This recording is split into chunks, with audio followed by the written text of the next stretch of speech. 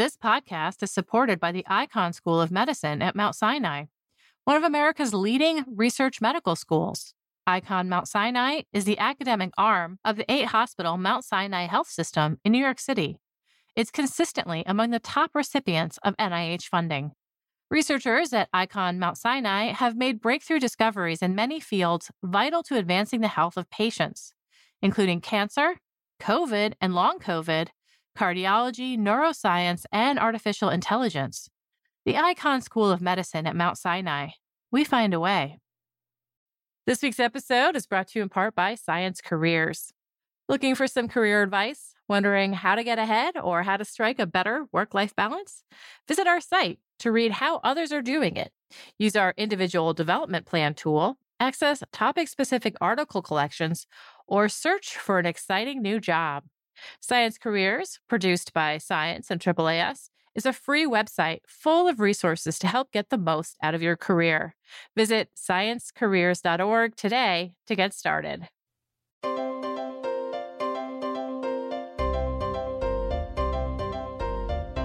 Welcome to the Science Podcast for August 7th, 2020. I'm Sarah Crespi. First up this week, staff writer Meredith Wadman talks about why COVID-19 poses a special risk during pregnancy. Next, Gianluca Roscioli describes the microscopic mechanism for how body hair damages razor blades. First up this week, we have staff writer Meredith Wadman. She wrote about coronavirus and pregnancy. Hi, Meredith. Hi, Sarah. Okay, as it seems kind of to be always the case these days, there are a lot of open questions about coronavirus and something else. And in this case, it's pregnant women. Like, are these women at greater risk for more severe infections? Can the virus infect a fetus? How likely is transmission at birth from an infected mother? Meredith, I know you don't have answers to all of these questions, but let's start with what are some solid trends at this point. For example, are pregnant women more at risk if they're infected? It seems to be the case that they are, although the data is very incomplete. Given, though, what the consequences are from a severe infection, it's really better to err on the side of caution and assume that, yes, they are at increased risk. And that wouldn't be totally surprising because it's known from our understanding of other respiratory viruses that women can get much more severe infections and have worse outcomes. That's particularly well established for influenza, and it's thought to be the case for SARS, the severe acute respiratory syndrome that's caused by a similar virus that's a close cousin of the new coronavirus. There are a couple of biological factors that point to why this might be the case, particularly how the immune system changes during pregnancy. How might that contribute to more severe infections? The immune system in pregnancy is like a moving target. It's constantly adjusting. It has to hit this tricky balance of still repelling foreign invaders, but not rejecting the fetus, which, after all, half of the fetus is not from mom, and it might look foreign to the immune system. And what can happen is that things get out of whack. Perhaps there are worse infections than might have otherwise been the case. At the same time, we know that the new coronavirus causes really severe inflammation in particularly serious cases of infection. And if the mother's immune system is also active, as it is in pregnancy, it's possible, some experts think, that this piles on with additional inflammation and that you get a worse situation than you would have had mom not been pregnant. So it's not well understood, but it's thought that there can be a unhealthy interplay. Pregnancy also puts stress on the lungs and the cardiovascular system. These are both two targets of COVID-19. How is the body affected by pregnancy in such a way that the lungs and cardiovascular system are harmed? And how does COVID-19 affect the lungs and the cardiovascular system? Sure. Well, you can imagine if the woman, particularly as she goes into later pregnancy and the fetus is larger and larger, has decreased breathing room, that is going to make any respiratory infection in which your breathing capacity is being affected by the infection itself, that's going to double down and make it even tougher to adequately oxygenate your blood. You basically have less room to breathe. Right. And that's a serious impediment. If you're already sort of breathing at that reduced level, and then you have a virus causing an infection that is filling some of your breathing space with fluid, you can imagine how you could get into serious trouble quite quickly. What about the cardiovascular issues? And how does that interact with the new coronavirus? Well, there's a couple of things. One, just the amount of work. I mean, the body's so amazing. Women pump, by the time they're in late pregnancy, 50% more blood than they normally have. So there's a ton of blood circulating, and that can lead to lots of fluid exiting into the lungs and making a bad problem worse. And then we know that the virus can and does have bad effects on the heart and blood vessels, which are already under strain because of the pregnancy. So again, the virus is potentiating and making worse this part that's kind of punching at the top of its weight already. There's a final effect that's not fully understood and not fully pinned down, but it's known that the coronavirus causes increased clotting in some patients. The blood has more of a tendency to clot. Well, guess what? In pregnancy, the blood already has more of a tendency to clot. So now you layer an increased tendency to clot on top of an increased tendency to clot, and you can see where women can also get into trouble with clotting, which has independently been a problem in serious cases of COVID-19. We just talked about how the virus and pregnancy might interact in a negative way. What is the evidence for the fact that women fare worse when pregnant and infected with the new coronavirus? Well, there was a much noticed study that came out of the U.S. Centers for Disease Control and Prevention late in June that showed that pregnant women with COVID were up to 50% more likely to end up in intensive care and 70% more likely to end up needing a breathing machine than their infected but non-pregnant peers. Now, there are some caveats to that study. Number one, they were not more likely to die, which is reassuring. Number two, even though this was a lot of pregnant women that CDC looked at, about 91,000. It was only 28% of all the women of reproductive age that have had COVID and have had their COVID reported to CDC through early June. Why is that? Because these reports have a box that say, check pregnancy status. Yes, pregnant, no, not pregnant. And many, basically 72% of the reports that CDC received came in without either box checked. And so they couldn't use that data. And that makes this study quite incomplete. There's a more comprehensive but much smaller study that was published by the Public Health Agency of Sweden in July. And it found that the women who were pregnant were landing in ICUs at 6 times the rate of non-pregnant women. What's unique about this study is it captured all ICU admissions in Sweden, and it used as a denominator all non-pregnant and all pregnant women of reproductive age in Sweden. This study was very small, however. In the end, only 13 coronavirus-infected pregnant women and 40 non-pregnant infected women were admitted to Swedish ICUs in the time frame of the study. So we have 2 studies that show strong trends, but they both leave something to be desired. Yeah, one's incomplete and one is small. Right. Turning to the fetus, there is some good news here. Unlike other viral infections we know about, like rubella or Zika, this novel coronavirus doesn't appear to cause birth defects so far. What evidence do we have that that is not a problem? Really, we're in a kind of wait and see game. If you think back, the pandemic really took hold in China in January. And the time when fetuses are most susceptible to having their development really affected by a virus so that they are born blind or deaf or with those small skulls that we saw in Zika babies is during the first trimester. That's when the fetus is particularly vulnerable.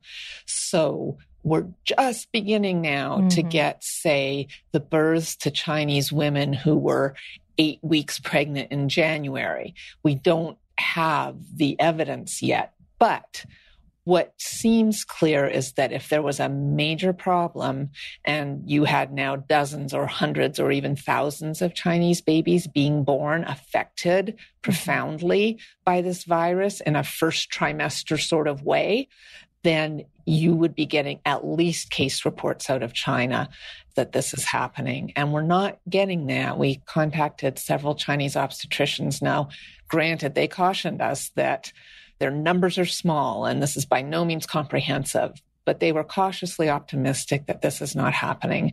You also need to think about in the United States, say you were 8 weeks pregnant on April 1st. Well, now your baby is certainly big enough to be having imaging by ultrasound scan that would pick up a very shrunken skull, for instance. We're not getting those reports in this country. What might protect the fetus in this case? Yeah, and I should qualify that by saying, as far as we know. And there's a couple posited reasons. One is that rubella, Zika, and cytomegalovirus, another virus that commonly hurts fetuses early in pregnancy, are blood-borne. They travel around the human body in the blood a lot. And during the first trimester, the placenta is just forming, and it is not that formidable a barrier to blood-borne infections. That's why fetuses are so vulnerable in the first trimester. But with coronavirus, it seems that it rarely travels via the blood, that it might have moments of doing so, and there are certainly isolated cases of its doing so, but it's not invading the blood for the length of time and at the level that these other fetus-damaging viruses do. So that is somewhat reassuring. A second piece is that the coronavirus needs certain molecules in order to invade cells. And there was a new study out of the National Institute on Child Health and Human Development, published just earlier this month, that found that the two enzymes that coronavirus commonly uses in tandem to invade cells are not present at the same time in placental cells. These scientists looked from beginning to end and found negligible simultaneous expression, presence of these two enzymes in placental cells. So that too is reassuring. One thing researchers are concerned about is fetal growth when the pregnant woman has coronavirus. Why is that a worry? Several studies have been done of placentas after delivery from women who were infected with coronavirus. There was one from a subset in a very large series of women who were admitted for labor and delivery at 3 New York hospitals in March and April. And the scientists there looked at 29 placentas from COVID-infected mothers and found that nearly half of them, 14, showed signs of clots on the fetal side of the placenta, so possibly stopping maternal nutrients and oxygen from getting in to feed the fetus and support it.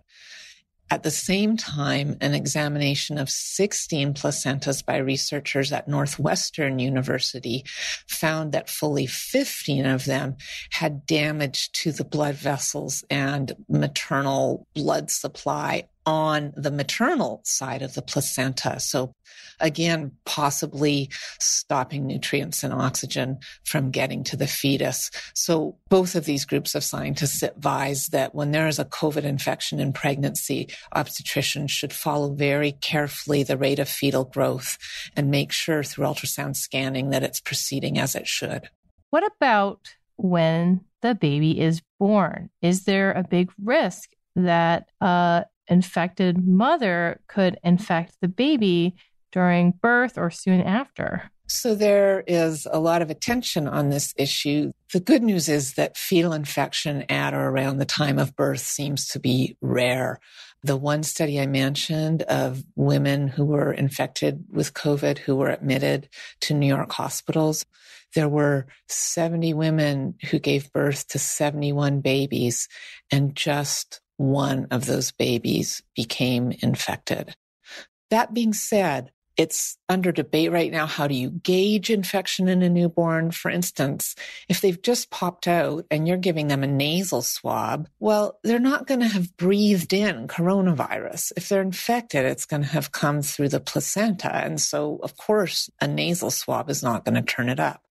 Then there's questions around now, do you separate mother and baby? Does she breastfeed? What about infection during the birth process? All of those things are being closely examined. And I think it's a state of uncertainty that's reflected in the fact that depending on which advisory body you talk to or look at their recommendations, some say mother and babe should be separated. Others say no. It's something that's in process. Not a good thing to be uncertain about. Yeah, exactly. After the baby is out, postpartum, the mother's body goes through a lot of changes. Does her risk for severe illness from coronavirus infection go down really quickly?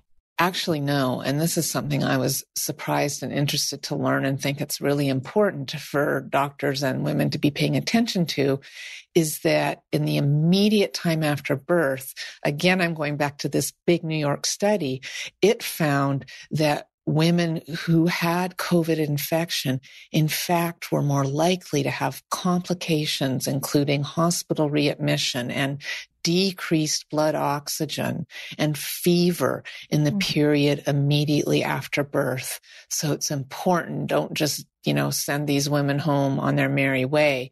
Observe them, check on them, and women themselves should be attentive to if they're feeling poorly in those immediate few days after birth.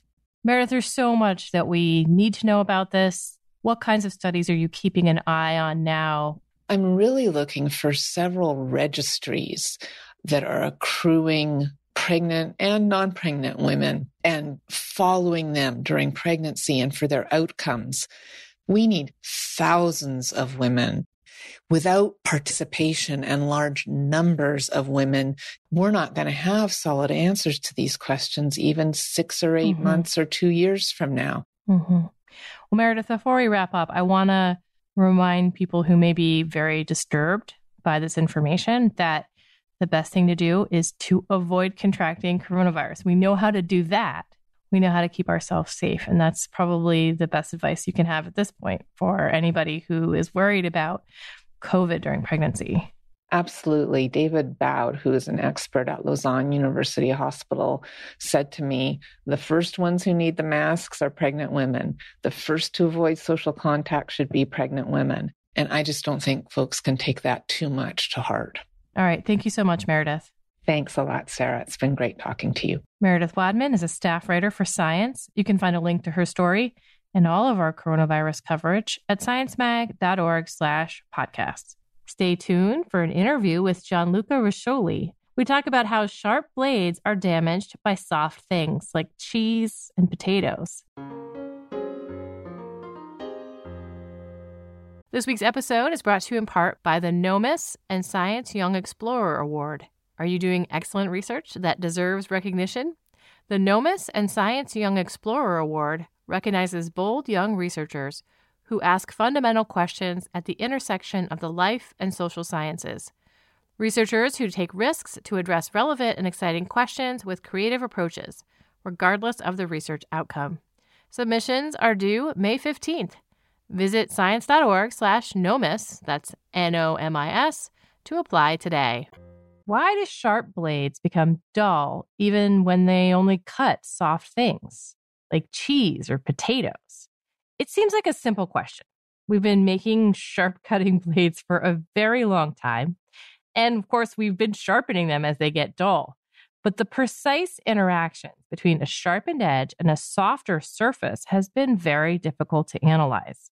Gianluca Riscioli and colleagues write this week in Science about the microscopic meetings that make it possible for hair to deform steel. Hi, Gianluca. Hi, Sarah. Are you trying to figure out how something wears down over time? Or are you asking a more specific question? This research was born as a case study on a wear process. Everybody can think of razor blades or knives getting dull over time due to wear processes.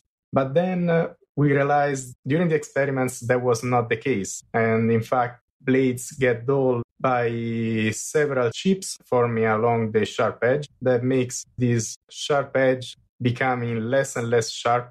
People have been making sharp blades for a really long time. Why has this been so difficult to study?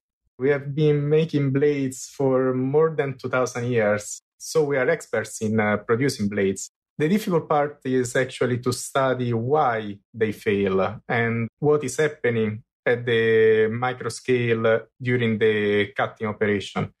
And this is one of the big challenges for this study, since it is difficult to usually visualize during a cutting process what is happening in the material of the blade when it is cutting small objects like a single hair.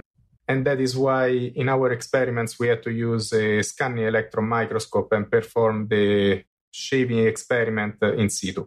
Right. So this is a really neat setup. And the images and videos that come out of it, showing the close-up interaction between hair and blade are just amazing. But one of the things you can see from this is that the angle matters. What was different about cutting straight across the hair versus matching an angle that a razor is designed to take?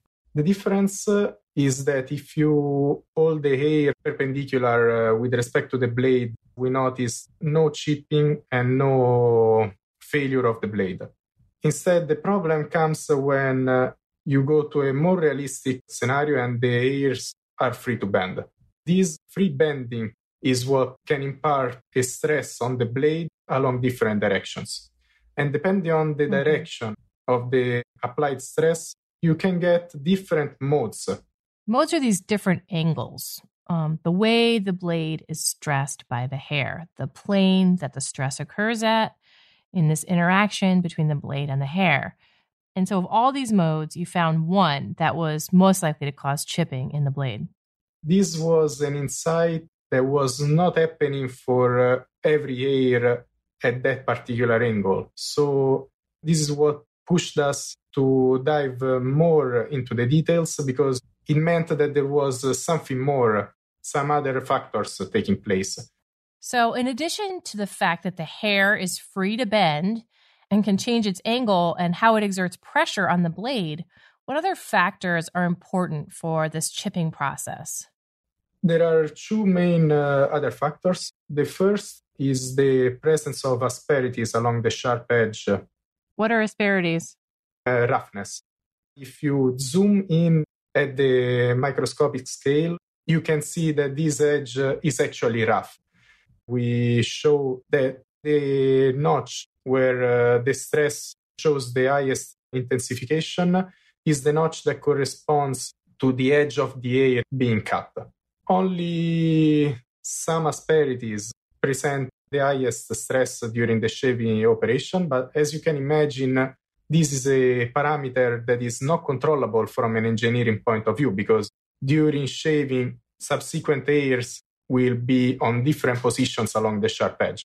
And so if you have asperities, those asperities over time will for sure experience high stresses. And the second factor that affects blade failure is the presence of heterogeneity in the material itself. Commercial blades are made up of several different materials. To the eye, it looks like one thing, but at the microscopic level, there are these important differences because of this blend of materials. Yes, the mechanical properties are different from point to point inside the material. Mm-hmm. The more you go into the details, the more heterogeneous the properties become. So when I look at the pictures in the paper, it really does look very much like, confetti. It's just so many different materials all packed into this blade. Yes. Yeah, it doesn't look like one solid thing anymore once you start to look at the individual components in this fine structure. And in fact, what we showed from our experiments is that if you have a heterogeneous material ahead of one of the notch, specifically ahead of the notch that shows the highest stress, and in addition, if the load due to the cutting of the hair is applied on the more compliant face next to the stiff one, then the crack is more likely to propagate. And what we have shown with these experiments is that you form these chips when the combination of three factors is met. And in order to meet three factors altogether, the probabilities are very low. But overcutting several thousands of hair when you shave, also this low probability becomes more likely. And this is why your blades don't fail right away, but they fail over time. And this is when you need to resharpen it or throw it away if you are talking about disposable razor blade. Right. There are many places where blades are used in manufacturing and cutting your lawn, all kinds of places like that.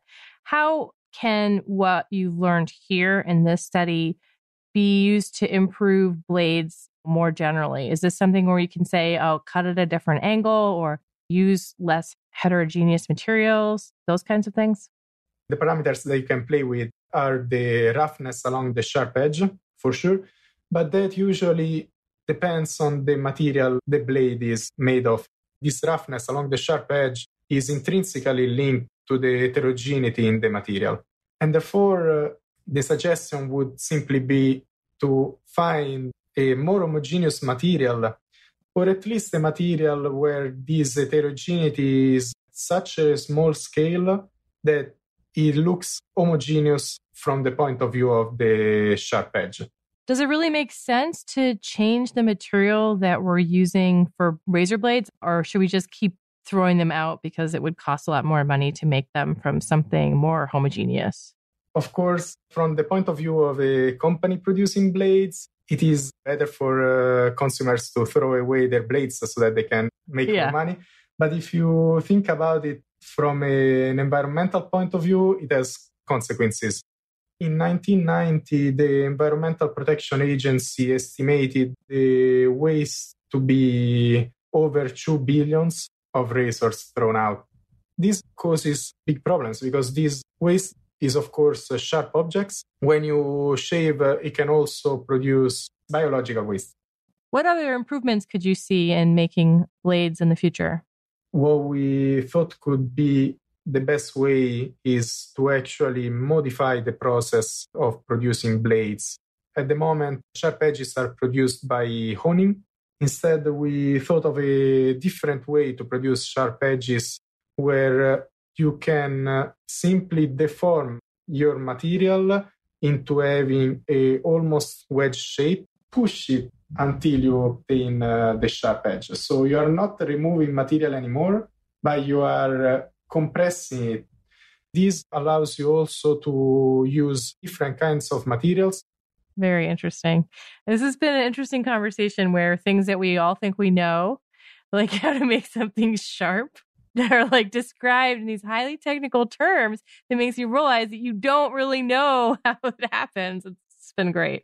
Yes, there are tools that we use every day, and most of people don't realize how much thinking there is behind these tools, how much they are engineered in order for us to use them in an easy way. Yeah, for sure. Thank you so much, Gianluca. Thanks, Sarah.